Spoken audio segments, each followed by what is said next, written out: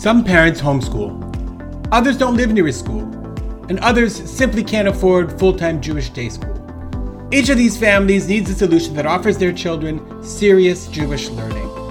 That's why I created Kita. Kita is serious, online Torah learning at an affordable price. With Kita, middle school-aged children receive online lessons each week through their Google Classroom, and then participate in weekly Zooms with other kids from around the world. Children can enroll in the Chumash and Navi plan and study Chumash Shemot and Navi Shmuel, or in the Mishnah and Gemara plan, where we're learning Mishnah Brachot and Gemara Elu Mitziot. If you'd like to give your child a leg up in his or her Jewish learning, now's a great time to join Kita, as our second semester begins on January 2nd. To learn more about how Kita can help your children grow and thrive in Jewish learning, visit kita.org and fill out the form. That's Kita, KITAH.org.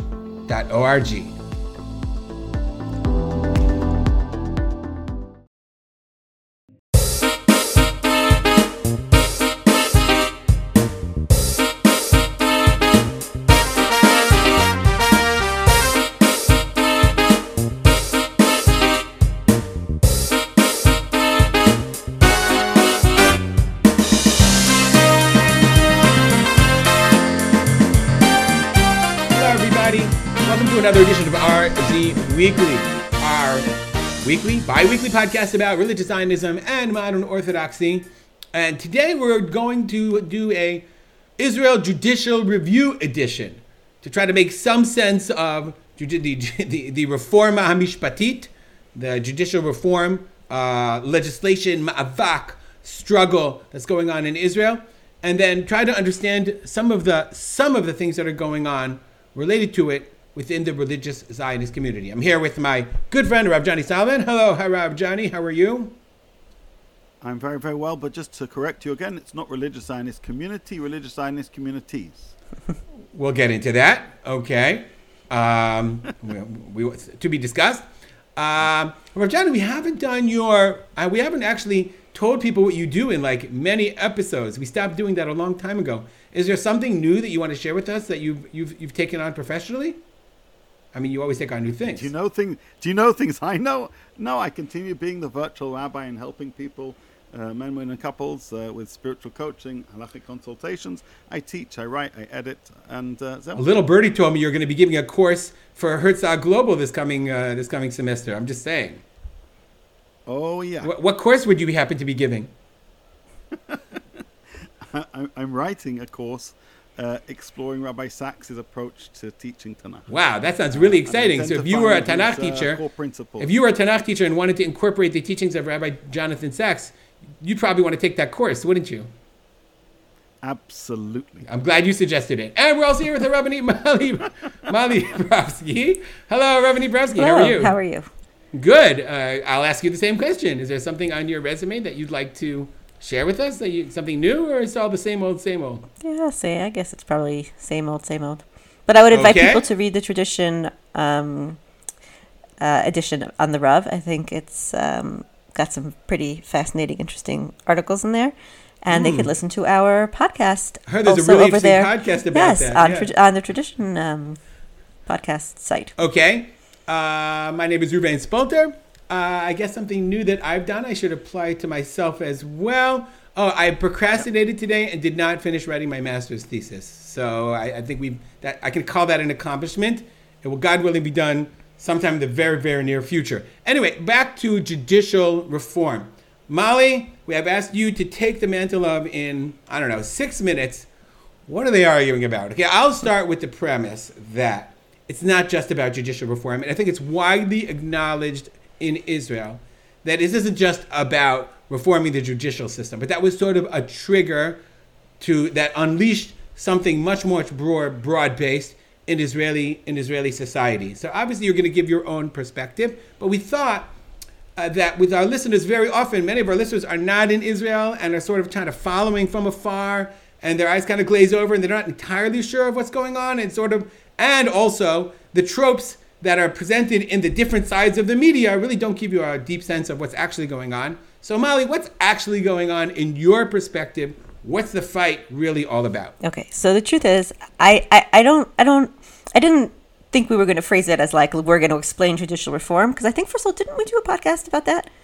If anybody wants to listen. We did discuss judicial reform, but it's important to put So what I think we should discuss is the developments in the recent weeks, right? Like, meaning since our last discussion. And I will also say, if people want to see my take on before the recent weeks, they can read my Facebook post about, what each side was arguing about then. But I think the reason that we should revisit it. By the way, that post got a lot of that's traction. What I'm saying. Like, I just wrote it like off the cuff. When is post 2 coming out? When is the next post coming out? Right, exactly. So, and people seem to appreciate it, which was what made me realize that I think that people are not getting a clear view of what's actually going on. And that's really why I think it is important to discuss. But I don't think we have to revisit the entire issue. I think we can start from kind of where we left off. Like where we last left our, I would ask it this way. Since the right capitulated and they're negotiating and they're talking about judicial review and everyone says they're talking, why are they still protesting? Okay, good. So that's a great place to start, right? That's what I meant. Like, okay, since we last left our friends, I remember the TV show where they would always say that? Like, maybe it was Batman. Last time on Batman. What has happened, right? Where are we? And if ostensibly, as you said, like, it seems like things are great. Netanyahu said we're going to take a break for Pesach, and then we're going to hammer out a solution. Wonderful. Why does anybody have to protest? Why did the right have a giant protest that they called Hafganat HaMilyon, right? Like the 1,000,000-person march, right? And why are the left protesting still every week? Like, what's going on? So I think that's what's important to talk about, because I really don't think that people fully understand what's underlying the what's happening in the country politically. So let's start there. So I'll start with the right-wing rally. Like, why was there this right-wing rally, which actually seems to have attracted, if you ask, depending on which media outlet you ask, between 250,000 people to, if you ask the organizers, 500,000 people, right? So what attracted that amount of people to come out, and what was the point of that rally? Okay, so I would say the following: the people who came to that rally wanted to make a couple of points. Point number one, this is, by the way, Ruby and Johnny's going to say this because Johnny is very into, like, everybody has different motives and there are a lot of things going on and politically things are very complicated. So I would also say that the organizers had one message, the people had another message, okay. So one stream was, we want to support the government and tell them that we're behind them. And, as opposed to this idea that a minority of the people, quote unquote, meaning, even though we have an elected government that was elected by a majority of the people, if another segment of society threatens to shut down the country, now we're going to kind of get rid of the government. It's not true government. We're behind you and we empower you. I think that was one statement. But I think that that might have been important to people, but the fire that was lit under them wasn't to say we support the government. It was to say we are not Ezrachim Sug Bet, which has become the catchphrase, which means we are not second-class citizens, right? And what's that about? The impression is that the people who are protesting the judicial reform are coming from a segment of society that is generally, we discussed this already, but it's the liberal/left elite of the country, more wealthy, more central, less periphery, less religious, and there's a lot of pain from a lot of more white, exactly, and there's a lot of pain for a lot of people who feel. Why do I count less than you? And it's not just this argument, I voted for this government has the right to govern. It's, when I was in your position and I wasn't happy with what the government was doing, you told me that I had to be mamlachti, I had to be noble, I had to accept the government, all of that stuff. And I behaved myself.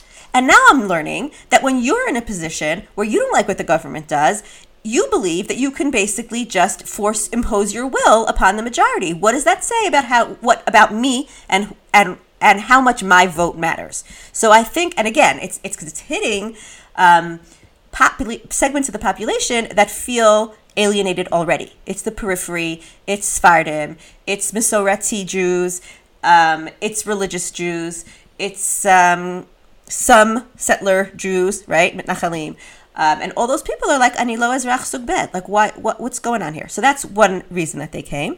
The second reason that they came, I think, is because they want some type of a judicial reform, and what their fear is that Bibi stepped back, and the truth is Bibi was never, Mr.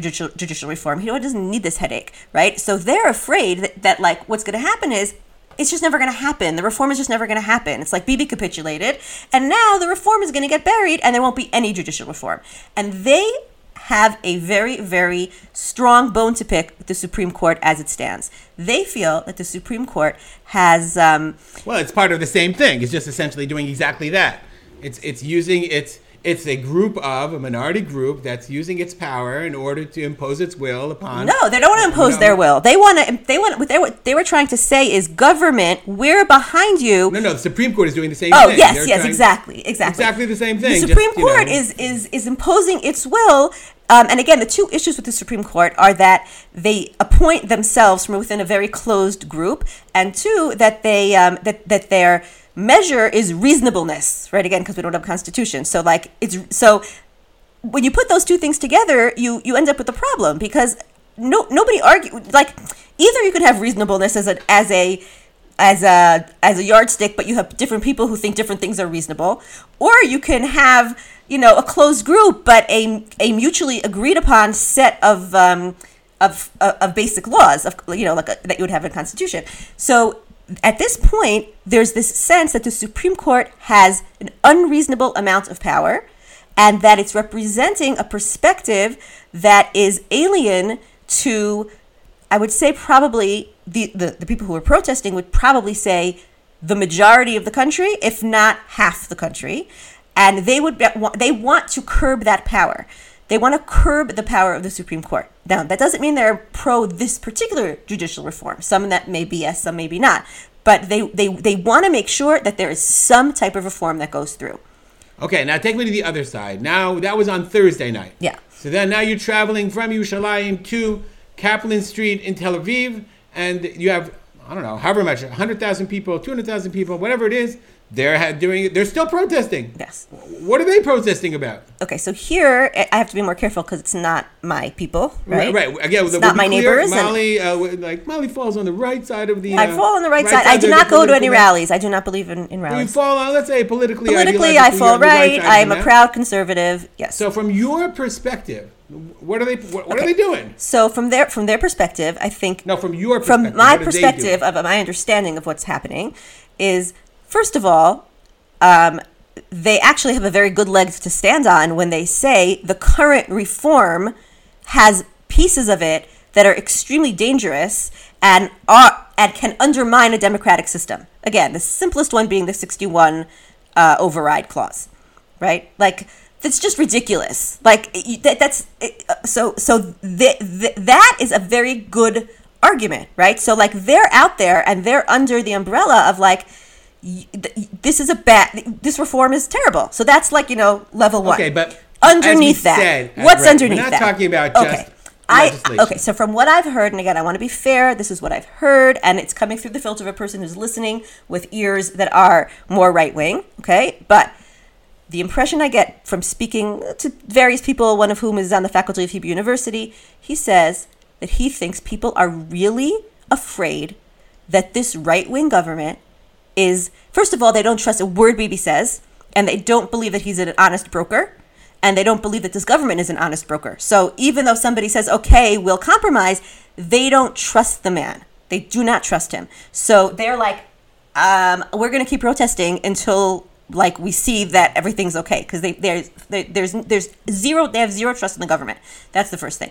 Second of all, they are really afraid. They are really afraid that the right-wing powers and the ultra-religious powers, by the way, the Haredim did not show up to this demonstration on purpose, right? They were not there. Meaning, they came in isolation, but the Rabbanim did not say come out, and the Haredim are right, because they don't need to be the scapegoats and have more hatred piled on their heads that, it's all those Haredim out there in the streets. Wait, but you didn't finish the sentence. Okay. They're afraid They're afraid that the religious and again, this could be either ultra-Orthodox Haredi, or it could be religious extreme religious Zionists, Ben Gvir, Smotrich, are going to basically either pass laws that are going to be completely antithetical to their worldview and hurt people, minorities, women, LGBT, etc. And it's possible that they're actually afraid that they're going to come for their rights. They're afraid. They're afraid that their country is going to turn into a, I don't know what to call it, like an ultra-nationalist, ultra-religious, unrecognizable state. Meaning what they want is what they call democracy, and what the right at their rally wants is what they call Medina Yehudit v'Demokratit, right? Okay, now I want to add one more layer. Wait, I have to be fair. I think you just left. I really feel strongly that the left also wants a Medina Yehudit Demokratit, but they don't want their Yahadut to be imposed on them from the outside. Absolutely, you're right. I didn't say that fairly. Absolutely, they want their Judaism to be how they want to express their Judaism, and they don't want it imposed on them from a different perspective. Okay, I agree with all that, but Johnny wants to respond. But can I say one more? I'm sorry. You absolutely can, and then we'll go to Johnny. One more thing, which was just an interesting point that I just want to share, and because I want to hear both of your takes on this. Okay, so again, this came from a Dafka, somebody who identifies as left wing, and he said the following thing. He said, so both sides seem to be arguing we want democracy, right? Both sides are saying, the right is saying we want democracy. We voted this country in, and again, we also believe in democracy. And the left is saying we want democracy because we believe in democracy, and we're the democracy people. You're the religious people. What he said is, what people have to understand is that not every group is using the word democracy in the same way. Okay, so when you look at Megillat Ha'atzmaut, right, Ben Gurion's declaration, when he describes democracy, he's talking about classical democracy, right? And he uses phrases like, as it says in the words of our prophets, he's talking about things that we all agree on: freedom, equality, dignity of man. But what this guy said, which I thought was interesting, was he said, and this is where Johnny's point about nuance comes in, not everybody, but there are some factions on the left for whom democracy doesn't mean just democracy, but it's also a catch-all phrase for progressivism. And so I think that there's also underneath at the very bottom, there's a culture war also going on, because the people on the right, they're aware of that.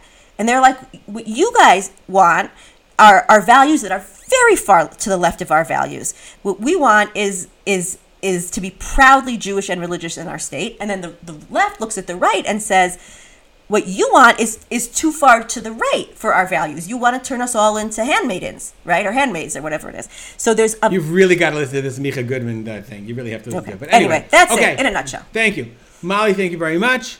Johnny, respond.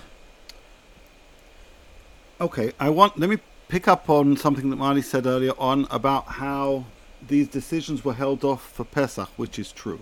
But I also want to make reference to what took place last week, which is Yom HaZikaron. Because there was a tremendous amount of discussion in the media about how all these arguments were bubbling over and we need to just hold back. Yom HaZikaron is a sacred day, cemeteries are sacred places, and these conversations are not going to be had at these ceremonies. Wait, I have to correct you. The media tried to create a situation where people would protest in the cemeteries. The media was like really fanning the flames, hoping that there would be some kind of big protest. And what you're saying and what happened in the end was it didn't work out that way. Correct. The country didn't buy into it for once, Baruch Hashem. Thank God. Well, the country almost entirely didn't. Right. However, there were pockets where it was expressed. Yeah, but everybody acknowledged that by and large it was a failure. They tried to have a protest on the night of Yom HaAtzmaut that everybody acknowledged was a failure. And by the way, you should know, I would like to see that as a statement of national unity. It happened to be that that was, and also the right took that as a sign also that we're stronger than we're okay. You know what I'm saying? Like the left is saying the country's falling apart and we totally disagree and we're gonna we're all, it's all good. Like our country's doing better than we think. And the majority of us feel united, and the majority of us feel connected. And therefore, I think they also felt it's appropriate for us, therefore, to come out and say, there's a whole bunch of us that actually don't think that this is the end of the country. Do you know what I'm saying? Okay, let's go back to Johnny. Let's go back to Johnny. Okay, that is kind of true. However, every formal speech given in every military cemetery in Israel referenced the sense of tension in the country and made clear that today is a day where we try and hold on to the unity. But the very fact that became really the central theme, and I went to one, I heard a number, makes it very clear that this certainly overshadowed at least the tone of the day, if not necessarily the appearance of the day. There was a strong wariness of this as we went into Yom HaZikaron, and that itself is important. So Pesach delayed things, but Yom HaZikaron was a question, and it remained a question till Hadaka Tishim or Tishim Echad, in terms of figuring out how the country would adapt to the general moments where we do come together. That's point number one. Given all this, we've had this big hafgana, the big protest in Jerusalem and other protests elsewhere. And as Mali said, a part of this obviously gets the roots of the issues relating to judicial reform. But the undercurrent of all of this are questions relating to values of identity and definitions of democracy. But I want to point out why. How come this is happening now? Ironically, it's happening now precisely because even though the government looks like it's a bit chaotic, the government currently has greater stability than any of the last 6 governments or so we've had. The fear comes as a result of the fact that the government seems to have a measure of staying power that no prior government over the past certainly 5 years have had. So if things I would only add, Johnny, as the polls indicate, the Likud sliding in popularity, that only strengthens the government's staying power, because it makes them more unwilling to topple the government because they know they'll be voted out. Precise. Well, as of now, if you don't understand what I meant, what I said is true. It's just crazy. No, I agree. I agree entirely. As of now, that's why things are trying to be pushed, because of that awareness. At the same time, in terms of the left, there's a real sense that these can be passed. These could be passed, mostly, if not all, and these could remain part and parcel of the legislature for at least some meaningful amount of time. So this isn't just something which could be a fad and then be overturned in a month. This is something which is considered to be a real window of opportunity which is being grabbed by some and others are petrified for. So let me just briefly speak of 2 things, one which we were discussing before we started recording, and one relating to Mali. I'll start with what Mali was saying. The way I see it really is, nowadays if you go to even a doctor, before a doctor does anything to you, they have to check if it's okay, certainly if you have an operation. The left basically feel that they're having open heart operation and they don't have any control of what's happening to the heartbeat of who they are. It's petrifying. And truth be told, justifiably so, if you feel your values are being trampled on, you feel that democracy is being betrayed for religious agenda, for a right-wing agenda. The right are saying, betrayed for the past couple of decades. A democracy, as we interpret it, has been betrayed by Supreme Court who've overstepped their boundary. So each have felt a sense of disempowerment, and each are trying to assert their power. And the fault lines are very, very visible. Nevertheless, we want to talk a little bit about religious Zionist community. Yeah, we'll get there in a second. Hold on a second. I want to finish the point, the broad strokes, because we're going to get to the religious Zionism in 1 second. So you want to stop now? I'm happy to pause now. Okay. So we'll stop here. We'll take a quick break because this is RZWeekly. This isn't Judicial Reform Weekly, which I'm sure there is a podcast called Judicial Reform Weekly. Because what we want to drill down to is how is this judicial reform reflected in the religious Zionist community, in the rest of the Zionist community, if there is such a thing? With Johnny and Mali argue there is not such a thing. And what is it? What is the? There is, but there is no. What is the no role? Singular one base. What is the role? And I think it's incredibly significant and important of the religious Zionists in this discussion, and how does it reflect what's been happening to us as a community through these elections. So all of that coming back right after this short break. Stay with us.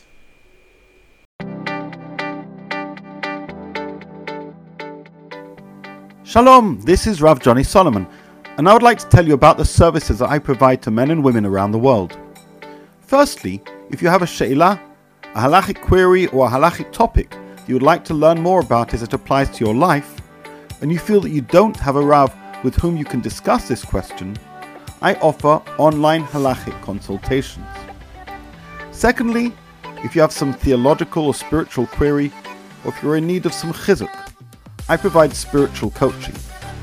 And lastly, if you'd like to learn about a particular Torah topic, I offer one-to-one learning. For each of these services, you can book an appointment for a small fee at my website rabbijohnnysolomon.com, which seamlessly, with the magic of Calendly, then appears in my online calendar. And within a few minutes, you'll receive a message with a Zoom link. Thank you for listening, and I look forward to talking with you. Okay, we're back after that wonderful break. So I would like to begin this discussion. You guys both had a chance, and I'm going to frame it, and then we'll turn to Johnny. Okay, so it's no secret that many in the religious Zionist community find the religious Zionism of Bezalel Smotrich and Al Achad Kama V'Kama Itamar Ben-Gvir to be a bit much for them. I'm saying that I'm trying not to use extreme language. They find it distasteful, to say the least. And if you want, I can send you a video of the leaders, the Rabbanim, the Roshei Yeshiva of Har Zion, talking about it in much, much, much more vivid and explicit language, with a level of distaste and disgust that they find just overwhelming. Okay, so that being said, it used to be that the political party that represented, quote unquote, Zionut Datit, first it was called the Mafdal, Mifleget Dati Leumi. Along came Naftali Bennett, and he built this thing called the Bayit HaYehudi. It sounded great, Bayit HaYehudi, like it represents us. It was actually a brilliant marketing stroke. Unfortunately, Bennett learned or discovered or whatever that he could never become prime minister as the head of a sectarian party. So he branched off and created Yamina, right, taking a bunch of people with him, leaving essentially the right wing, the more extreme elements of the religious Zionist party as part of what you'd call Habayit HaYehudi. Now, interestingly, these people are like, we're not Bayit HaYehudi. We're not like, of course we love all Jews, but that doesn't represent us. And so they rebranded. How did they rebrand? They called themselves Tzionut HaDatit, the religious Zionists. Now, I call myself a religious Zionist. I don't know if you guys do. I don't know how you think of yourself. I think of myself as a religious Zionist. We are RZWeekly. What? We are RZWeekly. We are RZWeekly, right? Most people don't even know what RZ stands for. Religious Zionism, okay? I know, let's be like, so when Bezalel Smotrich did, when he rebranded his party to the name of my identity, like imagine like if you're a Haredi and somebody comes along and says, we're the Haredi party, but you're not Haredi. No, we're the Haredi party. So that makes you sort of, on the one hand, recoil, but on the other hand, he's sort of stealing your identity. So you're like, I don't want to be that. That's not me. You don't speak for me. It's almost like, it's so interesting. Like I think of an equivalent, like, people in YU are like, we're not modern Orthodox. We're centrist Orthodox. Why? Because somebody stole modern Orthodoxy from us. I don't want to be identified with that. I want to be something else. Okay, it's exactly that. Someone came along and said, I am what you call yourself. And I was like, no, you're not. You're not. I'm not you. But everybody now looks at me and says, oh, yeah, that's you. That your poster child is Bezalel Smotrich. Now, I agree with Smotrich on a lot of things. I disagree with him on a lot of things. And I certainly disagree with him on the way he speaks and his tactics and a lot of the way he presents himself. So now what do I do when a person steals my identity, becomes a political party in the name of my ideology and my identity? Well, how do I respond to that? It's a very, very complicated question, which I think I haven't really seen people think about or discuss or talk about. What happened to the, I would say, how do you say matun, to the moderate religious Zionist community. And you know what happened to them? They started going to the protests in Kaplan in Tel Aviv. A lot of them. What's interesting to note is that the left wing, since the beginning, one of the things they tried to do and successfully did was draw people from the religious communities to be a part of their protest. They did not want it to be only a secular left-wing protest. And they were successful in drawing, I don't know how many, but not insignificant numbers of religious Zionists. There's no Haredim at the protest, right? Kippah-wearing, knitted kippah-wearing Jews who come after Shabbat. And for a period of time, they were even like, they'd only start after Shabbat to make sure that those people came. And to a large degree, those people's presence gives them a tremendous amount of legitimacy. Now it's no longer left-right, it's anti-reform. So I'm going to ask two questions, and we're going to start with Johnny. I'll ask one question. The first question is, Johnny, why are these religious people, in your mind, they're religious, right? And of course there are left-wing religious Zionist people. That's without a doubt. There are people who are politically left who are going to be against. But ostensibly, some of the things that the left wing is about, they're disagreeing with. They don't agree with. They're religious people. They're not in favor of, especially the radical left. You would think that they would have the group en masse would have a more natural leaning towards the right, as we see. So why are these people going to these protests?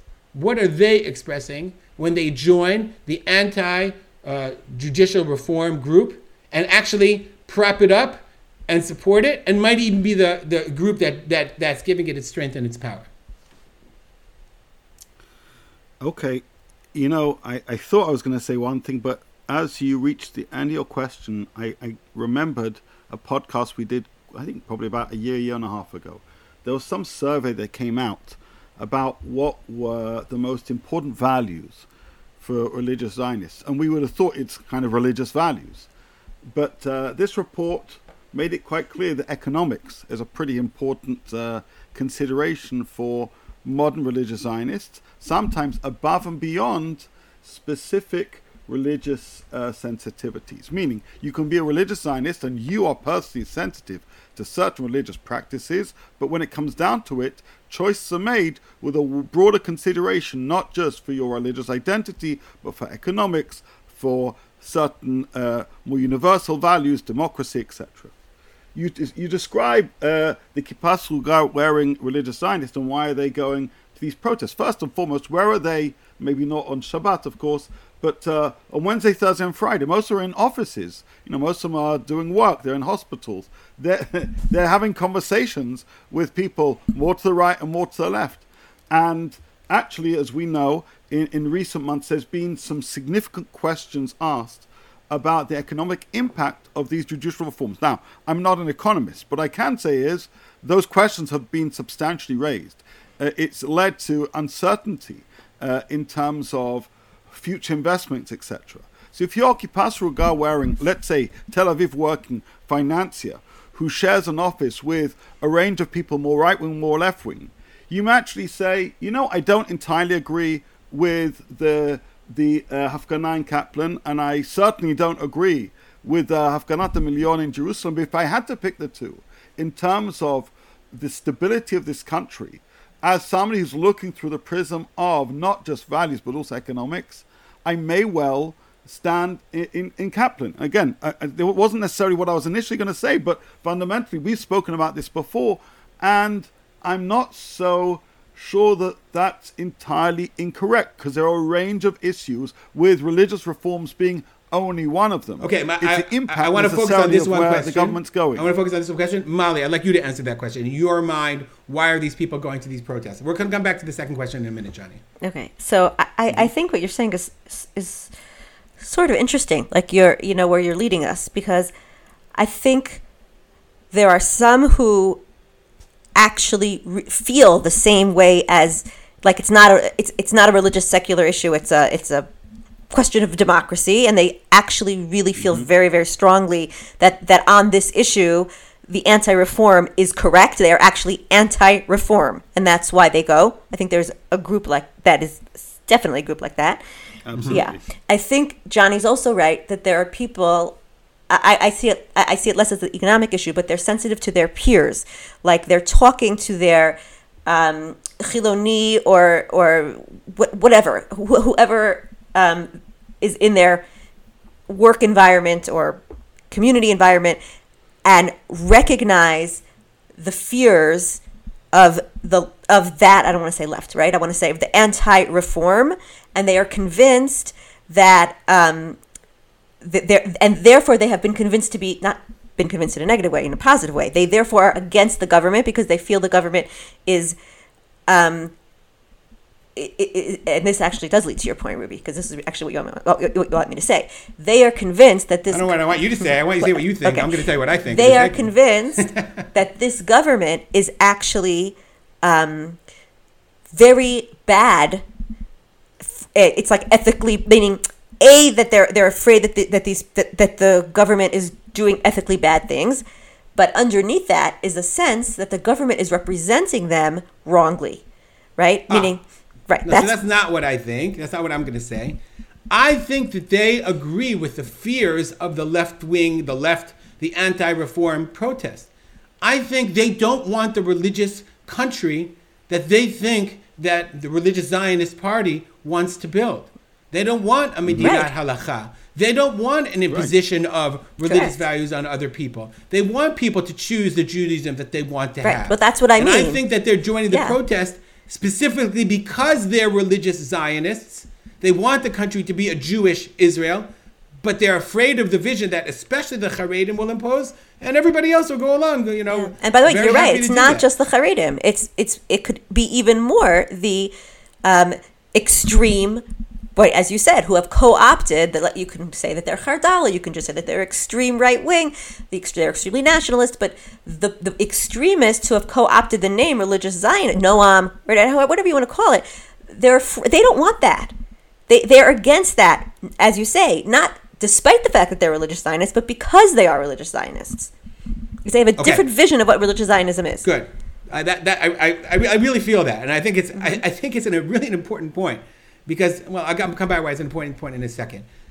Johnny, do you agree with my thesis that Bezalel Smotrich stole the identity of religious Zionism from, I'm not going to say you, but from a significant group of people?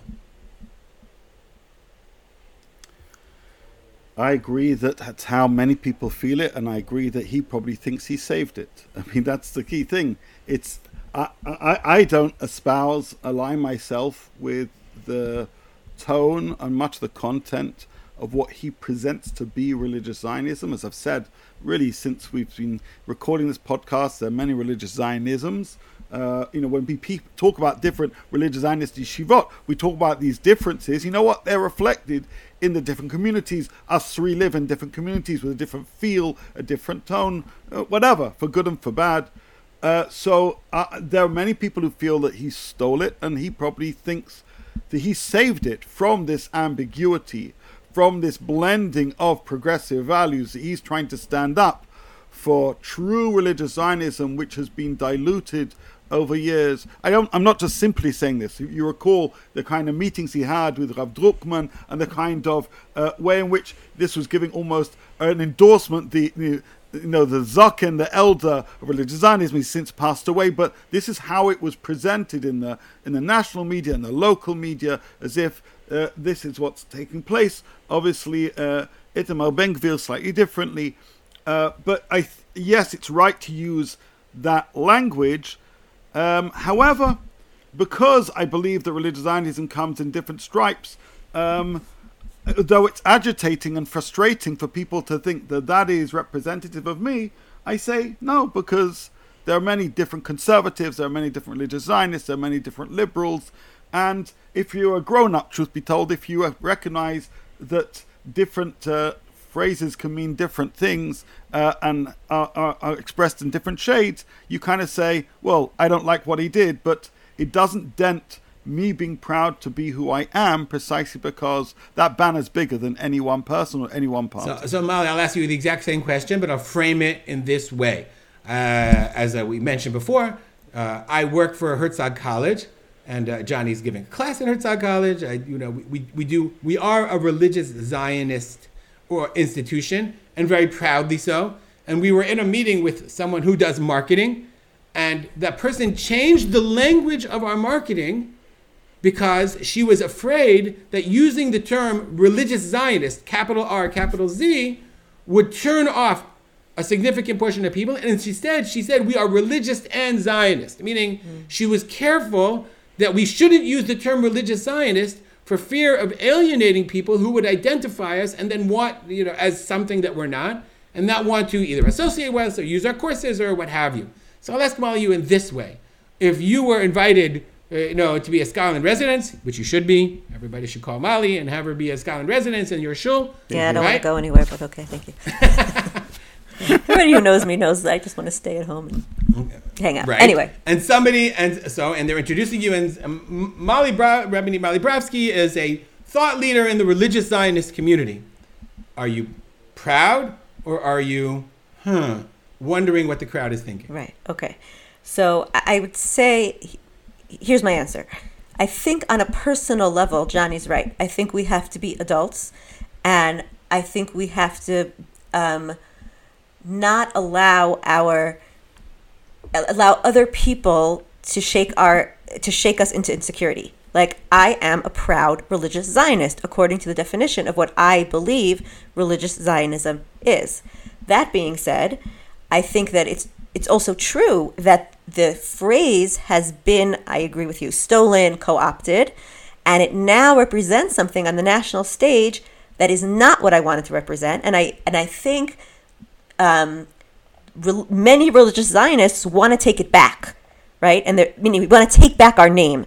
Apparently, maybe one of you had seen it, but Rav Stab, I think, wrote a piece saying, like, we got here because we didn't fill the gap, right? Like, we religious Zionists who identify religious Zionism the way we identify it have not managed to do what there was a vacuum. We didn't fill it, so Smotrich did. So I think that, therefore, what I would like to see happen is for religious Zionism to take back its true mantle. Now, that's hard. And I think the analogy to centrist modern orthodoxy is very apt, because when you hold a complex position that's not extreme, that's not easy to put into slogans, that has moderate elements. In a world that leans specifically towards more extremist Correct. views. It's why complex politicians can't survive in politics. It's the same reason, right? So it's going to be hard to take back that. We haven't been able to do it, right? That's what we talked about. We've talked on this podcast many times about what's happened to the Religious Zionist Party and why isn't it powerful. It's very hard to translate religious Zionism into certainly a political governmental body. Not to mention that it's also hard to explain religious Zionism as a lifestyle, and those are two different things also. Right? So I would like us to try to take it back. And actually, now that we're talking about it, it makes me think about the Rav's, speeches at the Mizrahi conference, where he was talking about how we have to play the political game, but we have to do it we have to look like the malachim up there, meaning we have to get our hands dirty, but we also have to not sacrifice our ethical and religious principles. That's nearly impossible, and yet so is being dati le'umi, right, or centrist orthodox, or whatever. Right? It's nearly impossible, which is always the argument and the complaint. It's too hard. None of us can do it. None of you can do it. You see the communities going to the right, going to the left, and my answer is just because it's hard doesn't mean it's not correct. And I'd say the same thing about religious Zionism, but the problem is that somebody else is running around waving their flag, calling themselves something that and telling the world that that's what I am. That's bad for two reasons. One, because I think that what they're selling is bad, and the other reason is because I think what I'm selling is good, and they don't know what I'm selling. So I've been frustrated by this point. The more I think about it, the more I guess it has to be klape pnim, against myself, but also mostly I guess against the I would say, the leadership of this moderate religious Zionist community. It's one thing to get up and complain in a meeting, in a closed meeting, and have that video come out. But like I think about what you said, Johnny, we're a bunch of communities.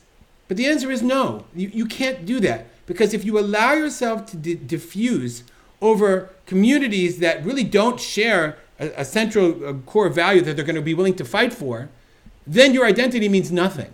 So if you have to pick a term. But if you say, no, to be Tzionit Dati means not to be open, to be Bayit Yehudi, to have a complex set of values, you have to fight for those values. And therefore, you can't say, well, it's good that some people are in Likud, and it's good that some people are in Tzionut Datit, and we should spread ourselves out because we don't reflect anything specific.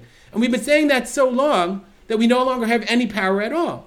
And in Israel, power is reflected specifically in politics. It's reflected in politics because that gives you budgets, and that gives you power. And if you sit in the middle, really, if religious Zionists would sit in the middle and would say, sometimes we'll go left, and sometimes we'll go right, because we'll do what we think is best for the religious future of this country. Could be a tremendous sense of power if people would, if we would say, this is our identity and we're willing to stand up and fight for it. But if all we're saying is, well, we're complex and we accept everyone and we represent a lot of different ideologies, then of course you're gonna fail and you're gonna end up just complaining about it and not having any power at all, which is exactly where we find ourselves. So I guess it's klape pnim, but I find myself just very much frustrated by a leadership that allowed it to happen, watched it happen, and has done nothing about it. And I want to say one more thing with what you said. There are people who actually agree with you, and that's why they voted for Smotrich, right? They didn't know what he believed in, and they didn't care what he believed in, also Ben Gvir, but they were like, I'm religious Zionist, I'm going to vote for the Religious Zionist Party. And what do we say about them? Well, we had nobody to vote for. We criticize. Well, that's nobody to vote for. Right, but I'm saying when my friends told me, don't tell anybody, but I actually did vote for Smotrich, right? What was their reason? Exactly what you're saying. They were like, they're the Religious Zionist Party, I'm a religious Zionist, I'm going to vote for them. And yet the three of us are like horrified. We would never vote for that party. Right, but they're doing exactly what you just said to do for that very reason. Not because they agree with that philosophy, but because they want to have a strong, strong religious Zionist state, whatever group. However, the problem is that, they're also just doing a bad job. So probably better that they, wouldn't have. Like, I don't know what those people now think when they look at the monster they've created. Johnny.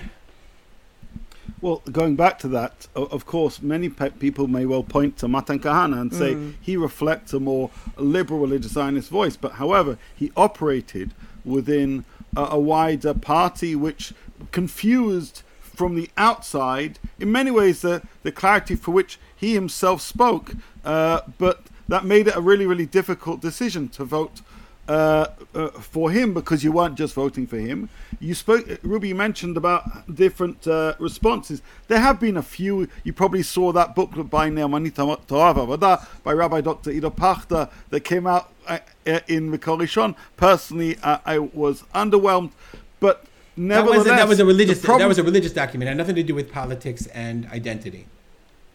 I would say it was a left-wing religious document more than anything. But okay, go ahead. It had nothing to do with with asserting Jewish identity in this state. It had nothing to do with that. But the key, why do I mention that? Because it's written by one guy, right? And the inability to achieve consensus within the more liberal religious Zionist camp is part and parcel of this failing. Ultimately, as you say, politics is about, democracy is about consensus. You know why? Because they argue about these issues on the fringes of how open should it be on this issue and not about that issue, as opposed to talking about core issues of how do we see the future of the state, who do we want to have in power, to what degree do we want religion to be a core part of our identity and the way that we decide things, which was, they don't talk about those things. They don't talk about core issues. We fight about, do LGBT rights and women's issues, which are not unimportant, but in the broader scheme of things in the country today, they're really not so important. They're less significant. So that Choveret, I didn't agree with it, but it didn't talk to me. We didn't talk about anything that was important to me. because it's not where we are right now. We don't need that booklet right now. If he was writing a booklet putting out from Ne'emanei Torah ve'Avodah, why didn't they write about what's the role of religious Zionism in a state? Why would they start with why is he writing about all these side things that are nice, but I disagree with him, but it's just not relevant to us. That's what I felt about that booklet that he wrote. And when have you last seen anyone in the religious Zionist community writing about these things? What's the role of religion in the state? How do I want to see a state? How do we make the state more Jewish with more choice? No, I see it a lot, but the it's a difficult speaks, question. Should we impose our will on non-religious people? Because we do. Right. These are core issues that nobody talks about. No, I think people do talk about it, as I say, but I don't see consensus on these issues. And the point is, something like in the Bet Hillel kind of WhatsApp groups, everyone has a different opinion. But the lack of consensus means, as you say, the big issues, right, are overlooked and the small issues are fought for. The problem is, this is a big issue. There are big issues. And if within these micro camps, there can't be some measure of flexibility for the sake of consensus, then fundamentally, it's ridiculous to presume that in a kind of political religious camps different to your own, you should demand that of them. I mean, that's, and this is something that was discussed in this Mizrahi Congress I attended last week. This is a frustrating issue. If within certain groups we cannot show sufficient flexibility to reach agreement, then it's I lost you. What are you talking about? It was in specific group. What specifically you're talking about? I'm not clear. I mean, but in terms of more liberal thinking religious Zionists, I mean basically all those others who didn't vote for Smotrich, how come they're not quite as strong as a Migzal? Although I don't particularly like this overemphasis on Migzal. Nevertheless, it's because of this lack of consensus. Okay, I would only argue, and this would be my final point, that Smotrich in pushing these people out, in not creating a wider tent, and he would argue, what do you mean? We had primaries, anybody could have run. Give me a break. And pushing these people out and kowtowing to the Chardal, I feel that in a large part, he pushed these people to join these protests. And in doing so, he enabled his inability to achieve his goals in the government. I think that it's short-sighted, he's more powerful, but in the long term, maybe it wasn't such a good move. That's my thinking on the issue. Okay, Molly, you want to respond or anything else to add? I hope that, what we have seen is that this government is a giant wasted opportunity because the people who have been in the government have been completely incompetent. So when the incompetent people are people who I don't agree with, I'm not upset. Good. Be incompetent, Smotrich. I don't love that you're a national embarrassment and your Hebrew has become like a joke among, your English has become like a meme. But okay, and then there's something to what you're saying. I just want to say one more thing, which is just in terms of the unity issue, which is just... before you get to unity, yeah. I would add, I wrote a Facebook post about this that was not controversial, so nobody really saw it. But welcome to social media. People don't realize that the real important work of government is done behind the scenes in the trenches. It's done with budgets. Mm-hmm. It's done with policy. It's done with implementing decisions by ministers. So the thing I pointed to was, everybody wants to change the law about the choka, about the Seif HaNechet, and we had a whole podcast about the Seif HaNechet. It's politically almost impossible to do because it alienates the Americans for reasons that are not clear to me. It doesn't matter. It's politically impossible to do. But in the article that I shared, you saw that with this simple ministerial decision, you can sort of turn off the spigot just without having to change anything. So in a sense, I sort of feel like I agree with a lot of the agenda of what the Religious Zionist Party wants to accomplish. I agree with a lot of it, but I don't agree with how they're saying anything. So my desire is just don't pass any laws. Don't say anything. Pass a budget and let the government let the bureaucrats do the work of managing the country, and a lot of great things will be done over the next 4 years. My great fear is that they'll just blow the whole thing up and really destroy an incredible chance of doing things, building roads in Yehuda v'Shomron, completing the highway to Gush Etzion that are critical, that will have tremendous long-term impact on on the country, on the future of the country. Okay, you want to say something about unity? I think it's an important, No, it's really important. And the truth is, my fear is more ideological, which is we just spent so many years rebuilding our currency that Judaism is derech darchei noam, and that it's not just, it's something that everybody wants to connect to, right? The day after the elections, the labor, which had fallen apart, was like, it's because we didn't emphasize Judaism enough. And we just took all that credit and we are potentially throwing it away. And that breaks my heart. That just breaks my heart. That's my biggest concern, is that like so many years and so many tears and so much pain, and we're basically going to make religion ugly again, and that's just heartbreaking. But I do want to say something positive, which is my father's here visiting, so I got to see Yom HaZikaron and Yom HaAtzmaut through his eyes, and it was really fascinating because he's also following all the judicial reform or whatever, and he came out, he sees what we take for granted, right? He's like, well, I don't understand, like this country is so unified, this country, everybody feels like brothers. He's like, I'm not worried about you guys. You guys are awesome. Everything's great. I've never, he says, in America, it's a totally different world now. The factions and everything's emphasizing the differences between people. And here, with breaks, but, Johnny, I could flip what you said the other way and say the fact that every single person who got up to speak, from the Ramat to the Sarah Chinuch, to the president, over all the Yom HaAtzmaut celebrations or Yom HaZikaron, all of them said, the phrase that came out was, Ki anashim achim anachnu.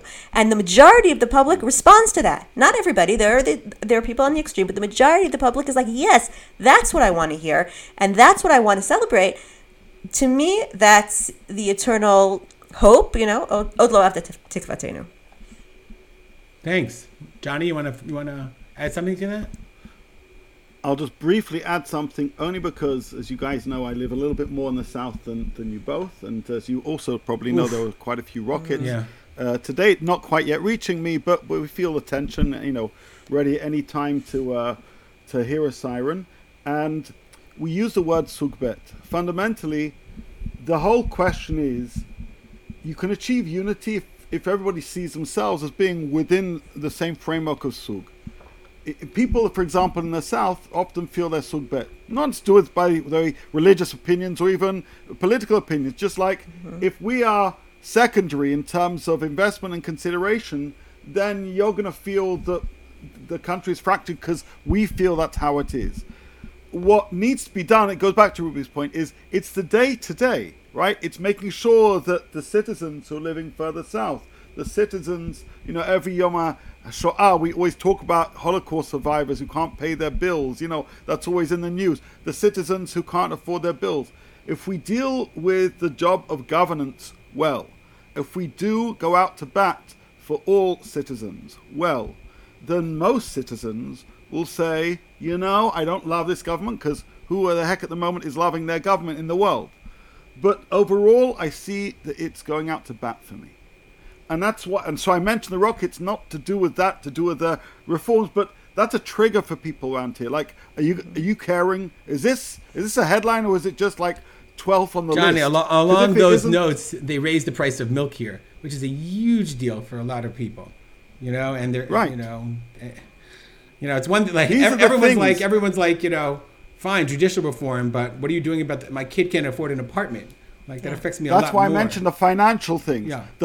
We shouldn't ignore the economic dimension and how people are reading what's taking place vis-a-vis their financial stability, because what many people don't realize, although perhaps they do, is many citizens here in Israel live on a financial knife edge. So one small change, milk, it's a disaster. It's not something that people can absorb, right? One small change in terms of interest rate going up, it's a disaster, because people are being paid in tiddly amounts of money per the hour, and the costs of certain things are really high. This is not to say that what we described isn't important, it's crucial. But the prism from which many citizens are looking through this issue, some are to do with the government and the Supreme Court, some are to do with them, their home, their kids, their future. And I think all obviously a part and parcel of the trulant pot of the considerations, but the more there is a sense that we're all the same sug, which happens on Yom HaZikaron, but it needs to happen the day after and the week after, etc., the more that we'll be able to change the tone and reduce the aggression towards recognizing ultimately, like Mani said, see, I want to, Johnny, usually I let you finish, but I think the rocket point, it cannot be overlooked, because it is connected to Yom HaZikaron. Because in the end, in this country, and it's not the same in America, no matter what we do to divide ourselves, it's impossible to forget that we have enemies around us that don't care. They could care less about judicial reform or right or left. They want to destroy all of us. And in fact, they're seizing the opportunity, as we know. Again, but because of that, I think like what your father, Mali, felt is that because of the neighborhood in which we live, that we're constantly reminded about it. Yes, the political passions are great, but it's so prevalent and so part and parcel of who we are that it's impossible to forget. And if we forget, then they shoot some rockets at us, and it reminds us that left, right, doesn't matter whether you went to this protest or that protest, they're still shooting at you. And I think that that's something that we forget sometimes to remind ourselves that anashim achim anachnu, that in the end, it's our brothers who are being shot at no matter where they are at. And that's something that I think was so prevalent on Yom HaZikaron. That's why the country didn't buy the protests at Yom HaZikaron. Because in the end, deep down, they understood that the things that unite us are more important here than the things that divide us. That was the feeling that I have, and that I continue to have, and that I think that Jews who are not here and don't feel it, and they don't hear about the rockets, and even if they see it in the Times of Israel, it's not present. I think they don't understand how powerful that sense and that feeling really is. Okay, we'll stop here. We've gone a long time. I actually want to thank you guys, Molly and Johnny, for talking about this. It's an important issue for me. I hope the discussion went in a way that you were comfortable with. And I want to thank our listeners. If you have comments or thoughts you want to share with us, please do. People share with us on the Facebook all the time, and we can be found on the WhatsApp and other social media as well. I want to thank Rabbi Mali Bravsky, Rabbi Johnny Solomon, my son, for the music. And thank all our listeners. If you're an RZWeekly listener and you're like, hey, I think other people would like this, do us a favor. Share it with your friends. Share it on the social media so that other people can become RZ listeners as well. Have a great week, everybody. Bye now.